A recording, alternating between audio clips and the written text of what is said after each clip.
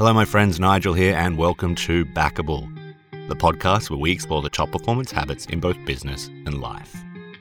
Today, Tim and Alana ask the very important question, is the customer always right? What if listening to your customers is actually what's holding your business back from the next level of growth? It's a really interesting discussion about who to listen to, when to listen to them, and how to best utilize what your customers are telling you to maximize growth. Hope you enjoy.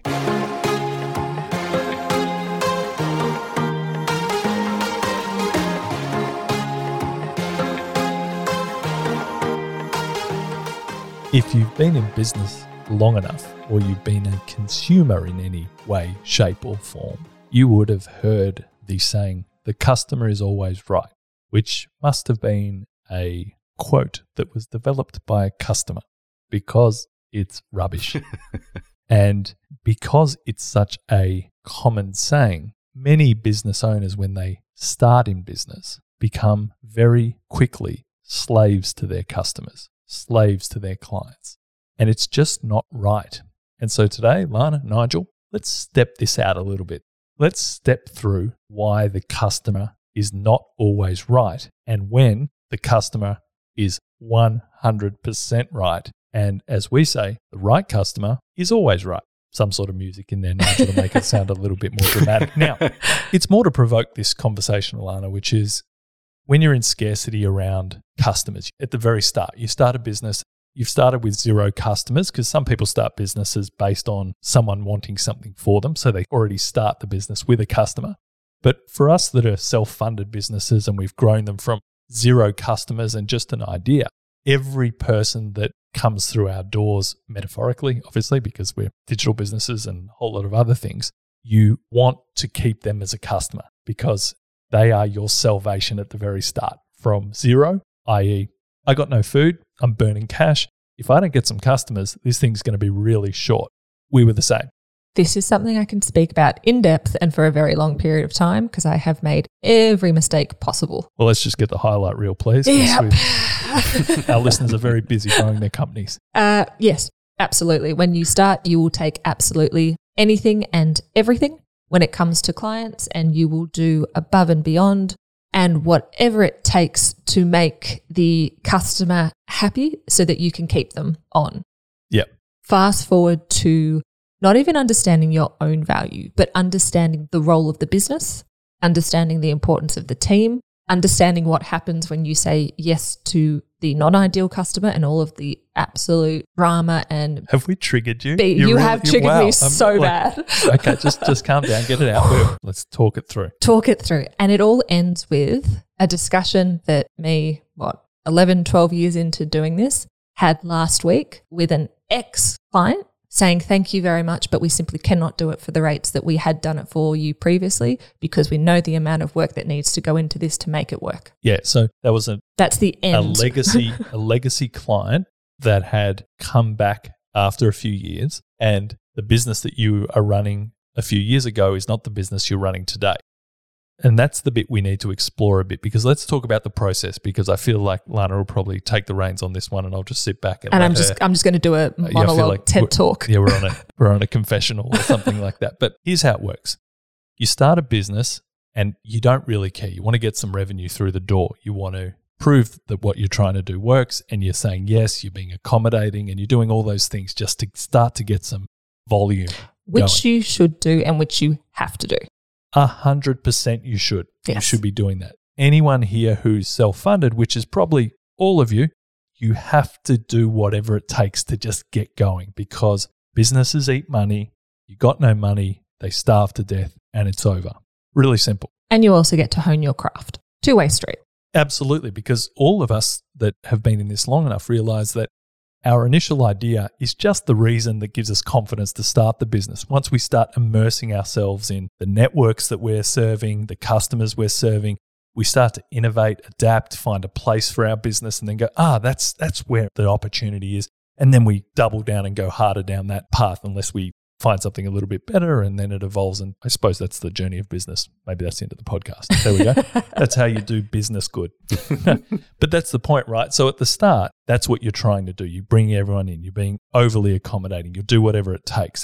The danger in this period is many SMEs never break that habit. They're always, even after years, still doing the same thing because it's the only way they know to get customers, which is basically become slaves. And it's wrong, because you have to understand that as your business evolves, you're actually either going to grow with your customers, your current customers, or you're going to outgrow them. And it's not a bad thing, because you got those customers at the start because they needed a type of service. But the customer you want to serve might go from needing 24/7 attention and SMSs at the middle of the night to they're just paying you for the results. And it's a completely different type of customer, whatever that is. And if you're in a product-based business, it might be the requirements of that customer now. It might be moving into a wholesale customer instead of an individual customer. There's a whole lot of different things. But you have to work out at any stage, Lana, and this is what we've had to do in every one of our businesses, obviously, is when do we have to evolve our customer base, or how do we know we're serving the wrong customer? Because where businesses get into a lot of trouble is they take their wrong customers or their non-ideal customers and build their whole organization around servicing someone you don't even want to work with. Can we just put trigger warnings all through this for any SME owner? Well, wait a minute. Before you get triggered, I want to pull you up on this. I couldn't be more thankful for all the wrong customers we've ever had, because they're the only reason we built the business we've got. Because I'm not going to say they were our training wheels, but they allowed us to evolve. So as much as we talk about it as, hey, they're the wrong customer. Did I say I didn't enjoy it? Did I say it didn't make me better? I just feel you're getting really worked up. You're shifting in your seat. And just not only we're most thankful for the ones that we've outgrown because they've taught us what we Don't need take that tone with me. I'll take whatever. I'm not one of... Nigel, this one may never get to air. This could end up in some sort of domestic... Yeah, and this is the thing. I never said that this was bad. It's what you learn off. But again, the skill set and the really important part of this is when you outgrow a client or when they outgrow you, again, personal opinion is you have to be strong enough to let go. If you keep holding on to the non-ideal client, your fault, their fault, it doesn't matter. You're only going to have negative ramifications. And a really easy example is if anyone is in a service-based business and you might have one annoying client on your book, and I use the word annoying in talking marks, they take all your time, they're never happy. No matter what you offer them, they want more. Figure out why they're not the perfect client. Figure out what it is about your service for them. Are you too big for them? Are they too big for you? That's almost a really simple place to start.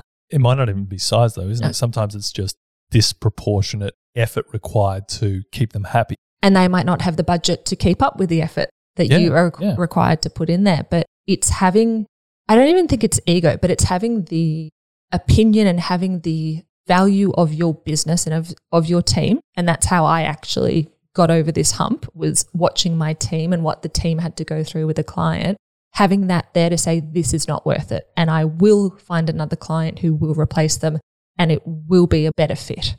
If you're back in the early days of mindset, which is I need to hold on to everything, this is often where this comes from. I totally agree with you. And, we're being a little bit tongue-in-cheek because we understand the process that all businesses need to go through. So you have to go and work with a whole variety of clients. That's part of the innovation process.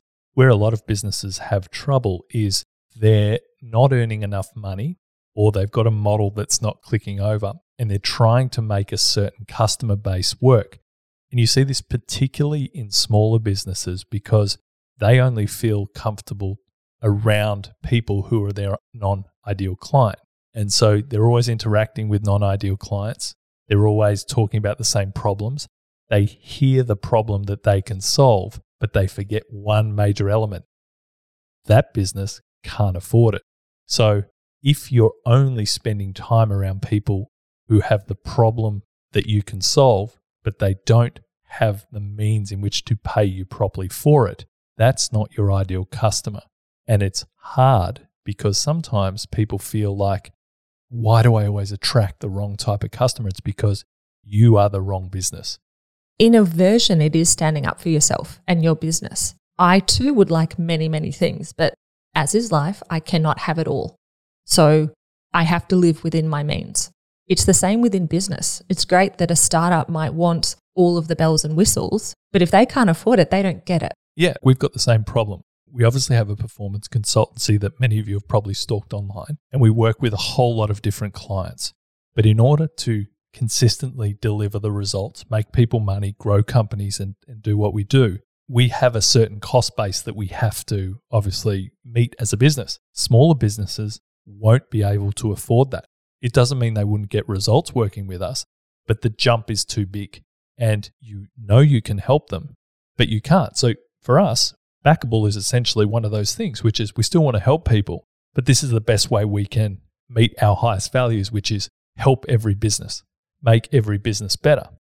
Now, is a podcast as effective as sitting down with a performance consultant that will make sure day by day that you execute and grow your business and get where you want to go? Absolutely not.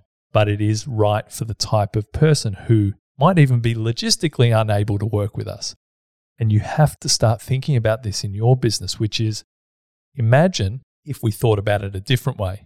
What if we said, no, we have to service everyone in the world who just wants to do it? How would we do that? We'd lose so much money trying to work with people on the other side of the world. All the things that make that customer non-ideal, it would be ridiculous, right? I'm using a silly example, but that's the point. We see people making those same decisions and wondering why business is so hard for them. And on top of that, when you look at it's wonderful clients, customers, they should have opinions. And we've spoken about this before as you as the specialist. It doesn't matter if it's a product or a service, you have the knowledge, you have the data, and it is your job to communicate this back. If they don't accept it, that's on them, not on you. And this is where it comes back to this idea of the customer's not always right, but the right customer for you is always right. So if you're giving them information and they're listening to it and you're able to execute or you're able to design or you're able to change to this idea and this concept, that is a right client who is right. If you're not able to do that, they might still be right in their idea. They're just not right for you. And I think this is where a lot of businesses can find a little bit of grey when it should be black and white. If you can't do it, you're not right for them.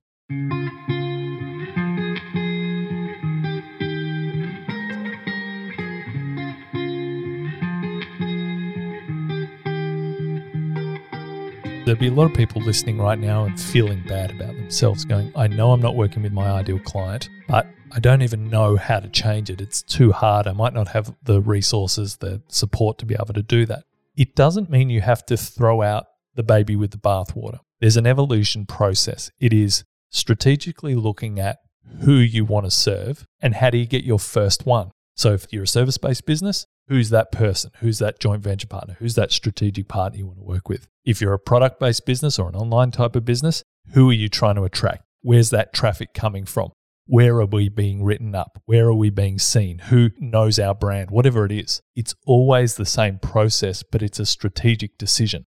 If you've got a great business with customers that still work and it's a good little business, but you know in order to get to the next level, you're going to have to service someone else, or you've noticed a category in which you can do it, great.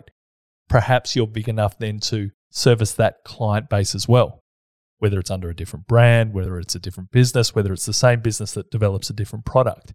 It's constantly about that evolution, because if you're a business that expects for your whole life cycle to be dealing with the same customer, I don't know a business that's actually done that. No, and it's probably, well, it does come back to what you want to achieve.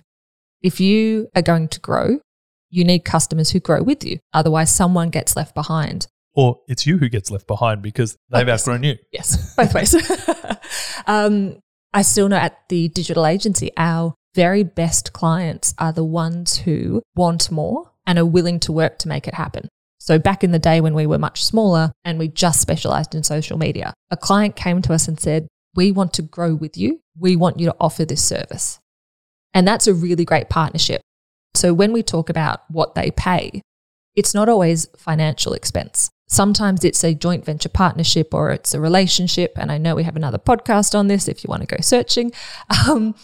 It's a partnership and a relationship that adds value to both sides. It might not be monetary, but it's how in service-based businesses you often do grow your service because you've tried it with someone, you've tested it with someone, and you know you can offer it to other people. You still need that person there who's willing to try it or do it with you. And if you have the wrong customer or you're wrong for the customer you offer it to, It's not going to work.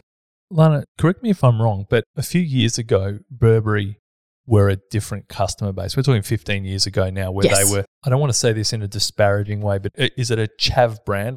I realize that can be come across as disparaging, but I don't think it is. I think people who own it. But in terms of what they were saying right now is in London, they weren't seen as the high street type of brand. They actually had to bring in. If you saw the Burberry tartan about 15 years ago, it was not status. Yeah. And, I'm going to speak flippantly, but this was sort of the feeling around that brand. And obviously, it didn't mean it was the wrong customer because they were still spending, but they knew where they needed to be in terms of really to light Burberry on fire, which is how do we get more for obviously the apparel?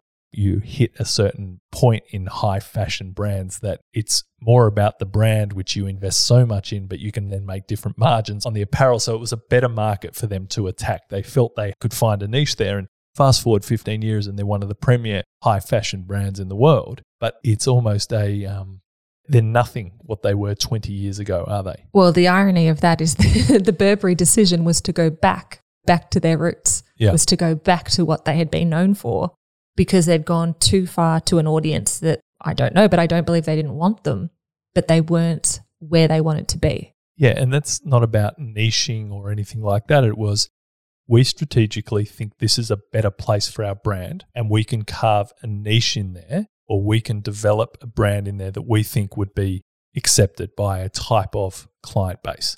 And that's thinking on the highest level and the biggest brands in the world. Smaller businesses aren't thinking about this enough. They're being reactionary to, this client wants this. Why don't we just try and do it? And there's a difference between innovation and being reactionary as a business because you just do things on a whim. This is about being more strategic. This is about looking at the right customer for you, the one you do well with, the one you can give better results to, the one that is happiest with you, and you get what you need as a business in terms of a return for that transaction. And that's a huge part of it. I know it might sound a bit fluffy, but the happiness that comes with it. We say to every client we work with, any agency, when you see them call, you need to not roll your eyes because you've got a call from them. Because if you're not happy with your agency, if you're not happy with your performance consulting, if you're not happy with any service or brand that you work with, and that includes purchase, the trust isn't there. Lana's talking about in her agencies, we have the same with clients that we help. When we begun, the clients we were attracting were people who wanted to make more money that owned a business. And then you start getting some results and you get more of these people, I just want to make more money. That was all it was. And it's like, that's fine. But after a little while, you can do that. Pull the right levers. The magic happens. Then we started attracting a bigger type of business and we lost the fun of it because you make them more money, but no one really cares because they're big businesses anyway. So when you make a smaller business a lot of money, it changes their trajectory, their excitement, their enthusiasm. They want to keep innovating, growing. When you make more money for a really big business, sort of at that top end of the tens of millions of dollars, it's, that was a good quarter. Let's do more efficiency stuff. We don't get the same enjoyment as seeing a entrepreneur with their family change their freaking life. And where that's actually moved to, which is a very interesting one for the consulting, is the things that are no longer tangible. How do you explain the difference that this company has made? And I'm calling around, I'm asking 50 odd people. Every single one of them talk about non-tangible things now. So where it was, we were in growth and it was a smaller business and we could money in the bank. These people are all saying, yeah, it's money in the bank. But the right customers are saying things like support, understanding, teammate, and you can't hold on to that. Yeah, we talk about red flags a lot. Is there such a thing as a green flag? What's the opposite of things are ticking off? Maybe it's a tick, but let's call it a green flag where you see who you believe is your ideal client at the time and they get what you're about. And for us as smaller businesses, we're constantly still evolving our offering. So we work out where we fit in the world so we can start scaling if you've got that type of ambition. If you are listening to the wrong client and making all the business decisions, I want to give you an example. You have a great business and the wrong client complains and you as the owner get angry about your business. Why is this person not happy? Where the response should be, who cares? Let's start working out how to replace that client. If they're your non-ideal client, it's not about being rude to people that we're trying to serve, because if you've taken them on as a client, you better serve them in the way in which you promised. That's integrity. But if they're not, and you're just holding there because it's a bit more money, you actually start to take out the motivation of your teams, your reputation as a business. There's a lot that starts to become more important that's not immediately seen, is it, Lana? And if you're wondering, that's all well and good for you to say, but how do I do this? It comes back to communication, and it's the very simple idea of talk to the team. And it's what we do. I know when we see messages coming through and what's going on in the business, an outcome without knowledge of how that outcome occurred can ruin your business. So you can say they're not an ideal client. You have to find out what happened for them to be upset, not be an ideal client, to outgrow you. Because once you know what happened along the way, then you start to take action. Then you start to figure out who outgrew who, could we have done more, should we have done less? But you get a solution. Yep. And that to me is the most important part of all of this. Regardless of a client being right, wrong, indifferent, you as a business need to know why a situation has occurred or a feeling has occurred so that you can either change it, decide not to change it, but at least understand it, because it will keep happening in the future. And that's where the magic is, isn't it, really, which is the biggest jumps we've made in our businesses have been what we thought was a non-ideal client because they were challenging us in the way in which they wanted to be serviced or the way they wanted a product or service. And we asked the question, if we were to do it that way, what would that mean? And sometimes you realize, actually, that is the next step for our company. We need to lift our game. It's not a demanding client. It's things are shifting. There's more players in the industry. The standards have risen. And this is the whole point in high performance, which is raise your standards. So the right client is right. The wrong client can be the gateway to your innovation, where the trick for all of us is making sure that the right client is actually the right client for the future. And the wrong client might actually be the one that you need to analyze better and adjust your business accordingly. Because if you can find that differentiation and you can get the best out of both worlds, you're going to become a very, very successful business. Lana, Nigel, have a great week. Let's do it all again next week.